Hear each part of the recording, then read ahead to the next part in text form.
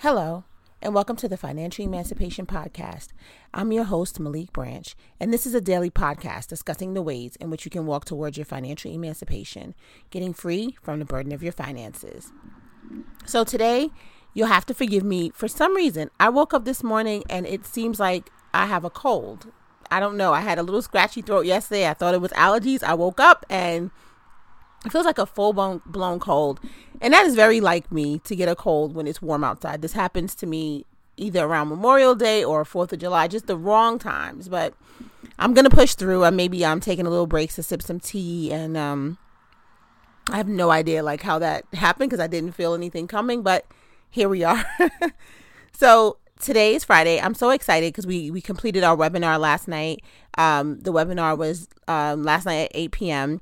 I'm not sure if there was maybe like a little bit of a, maybe the reminders didn't go out because we had a lot more people registered than actually joined. And I'm thinking maybe there might have been an issue with a reminder. The reminder went out the day before, but maybe the next time what I'll do is I'll do a reminder.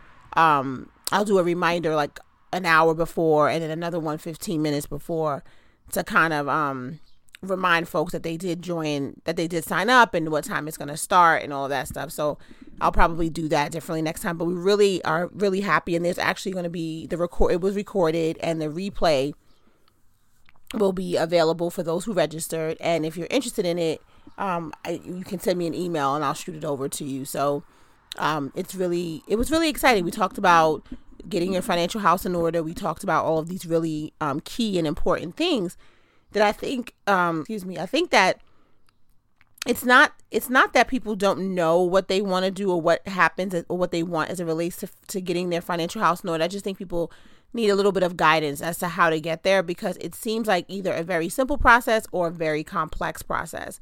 And I think my goal is to simplify the process of getting your finances together so that you're prepared to handle the very complex process of owning a home, purchasing a home, or any other large purchase that you would consider making.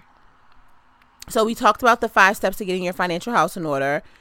We covered a lot about financial dishonesty and what that means. Like, are you hiding your debt? Are you running up your credit card debt to appear to live a lifestyle? Do you lie to your partner or your family about how much money you spend? Things like that, just to see if are you really ready in a position to make this next step. We talked about savings, and then we talked about the idea, like, are you really and truly ready to buy a home? Because it was like, well, you may think you're ready, but then are you really ready? So we went through that. And Shauna, who's the licensed real estate professional, she went over like the process. What happens in the process as you're kind of going through everything to get to the home ownership? What do you need to have prepared? How to deal with a meeting with a mortgage lender, like what happens when you go look for a house. And she covered all of that. And that was really good. So we had a good time. It's recorded. And again, I'll be sharing it for those who want to watch the replay. It'll be shared once it's up. So today is Friday. And as you know, on Friday, we do a kind of feedback Friday, which is I answer questions or respond to kind of comments or thoughts that come from people who've sent me emails or messages and have questions. And today's topic is traveling on a budget. And so I was asked a question about, if you like to travel, how do you manage to travel on a budget? Traveling on a budget it can be challenging. Traveling on a budget can be that much more challenging. But it's not unheard of, and it's not something that's not doable. One of the ways in which I utilize, in order to travel on a budget, you have to plan. It's just like anything else. You have to plan. And so planning ahead is really what does it. And if you plan ahead and you save, you create a budget for how much you want to spend, you're already out the gate ahead of it. So now it's like, well, how do you get a plane ticket that's going to be reasonable? And how do you do all that stuff? So there's some parts of it that says when you want to consider traveling, you have to consider the most expensive parts of what you want to do. And so if you're going to travel and go on a trip, consider whether or not you want to go to a place that's close or you want to go to a place that's far. So if you want to travel on a budget, you may want to start by trying to see if there's someplace you can go and drive in distance. Because if it's more than just you, meaning if you are traveling with yourself, a partner, and maybe children, or it can be cheaper to travel by vehicle than it is to travel by plane, because plane tickets can run a minimum of $200, and then already you're at almost $1,000 just to get there.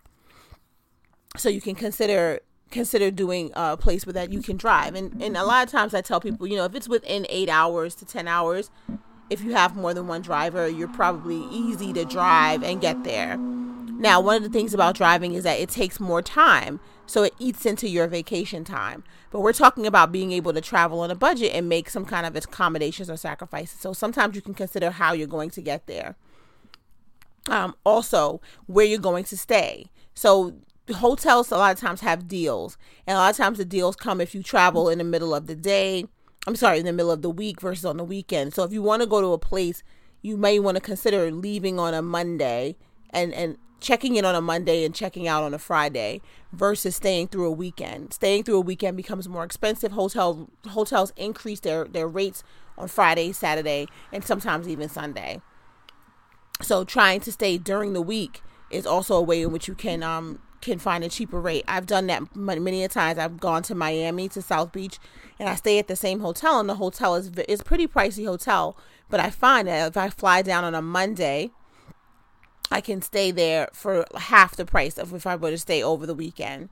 So that's really, really a good thing. Try an airline that may not give you may not find that it's the best airline. If you do need to fly, you may find that the airline is not the best as far as it gives you all the perks and amenities, but if it's going to get you there safely, sometimes if you want to travel, you have to suck it up. So you may say, you know what, I'll get the flight. The cheapest flight is on Spirit. I'll take it. Spirit is a very challenging airline, but they get you there, and usually on time. It's just not it's not the joyful experience that you might experience on another different airline. Also, again, planning ahead. So if you get your rates during if you travel on off-peak season. So if you want to travel in the dead of July to a place that is popular in July, you're going to pay more. But a place like Vegas, where a lot of people think is always peak time, it's not. Las Vegas, Nevada is so hot during the summer that the summer is considered their off-peak time. Temperatures in Las Vegas between July and August get up to 110 degrees. It is oppressive, but it is cheaper. Hotels are cheaper. Flights are cheaper because it's off season, and most people do not want to go to Las Vegas, so they have trouble. They don't want to go to Las Vegas when it's 110 degrees outside, so they have trouble filling the rooms. So the rooms are cheaper. They have, the flights are cheaper. And with the same thing, if you fly in on maybe a Saturday night versus a Friday night, or you play around with the dates that you are there, you can definitely find yourself, getting a cheaper room and a cheaper flight. And at the same time, a place like Las Vegas doesn't really shut down. There's always something to do, so you don't necessarily need to be there on a weekend. There are other other little tidbits and tips that you can use, but I tend to use brand loyalty. I use the same I travel with the same, I fly on the same airline everywhere I go. I stay in the same 2 hotels. I'm a Hilton Rewards member and I'm a Star Wars member. I've been a Hilton Rewards member for a shorter amount of time, but I've actually received more rewards from Hilton. And so I like Starwood hotels better, but Hilton gives you much more. When you get those points, you can use them right away to actually help towards getting the room. So actually, I like the Hilton points, and I've used the Hilton points to get discounts off of rooms. And I actually, like I said, I stay in Hiltons intentionally in order to get the points. So it's different things like that you can do so that traveling doesn't have to become something that is out of bounds. It's something that you can do. And if you plan ahead, you try different tricks and traits to get you to do it on a budget, you can actually get it done.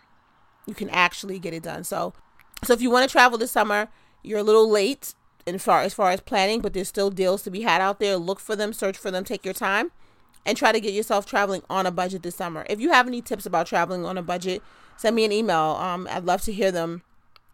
I'm all for budgeting, traveling on a budget. So if you haven't already done so, head on over to Instagram and follow me at Financial Emancipation. Follow me on Twitter at FIN Emancipation. Follow me on Facebook and join the Facebook group at Financial Emancipation. And if you have any questions for me, like I said, you can send me an email at Maliek, MALIEK, at thefinancialemancipation.com. Thank you so much for joining me today. I hope you had a good time today, and I hope you had a great week, and I hope you have a great weekend. It's a Memorial Day weekend. Enjoy the weather, enjoy some barbecues, and enjoy your family and friends. It's a good extra 3-day weekend. So enjoy. The podcast will be back on Tuesday. I'm going to take Monday off. So the podcast will be back on Tuesday, and we'll continue to discuss the ways in which you can walk towards your financial emancipation, getting free from the burden of your finances. Have a great day.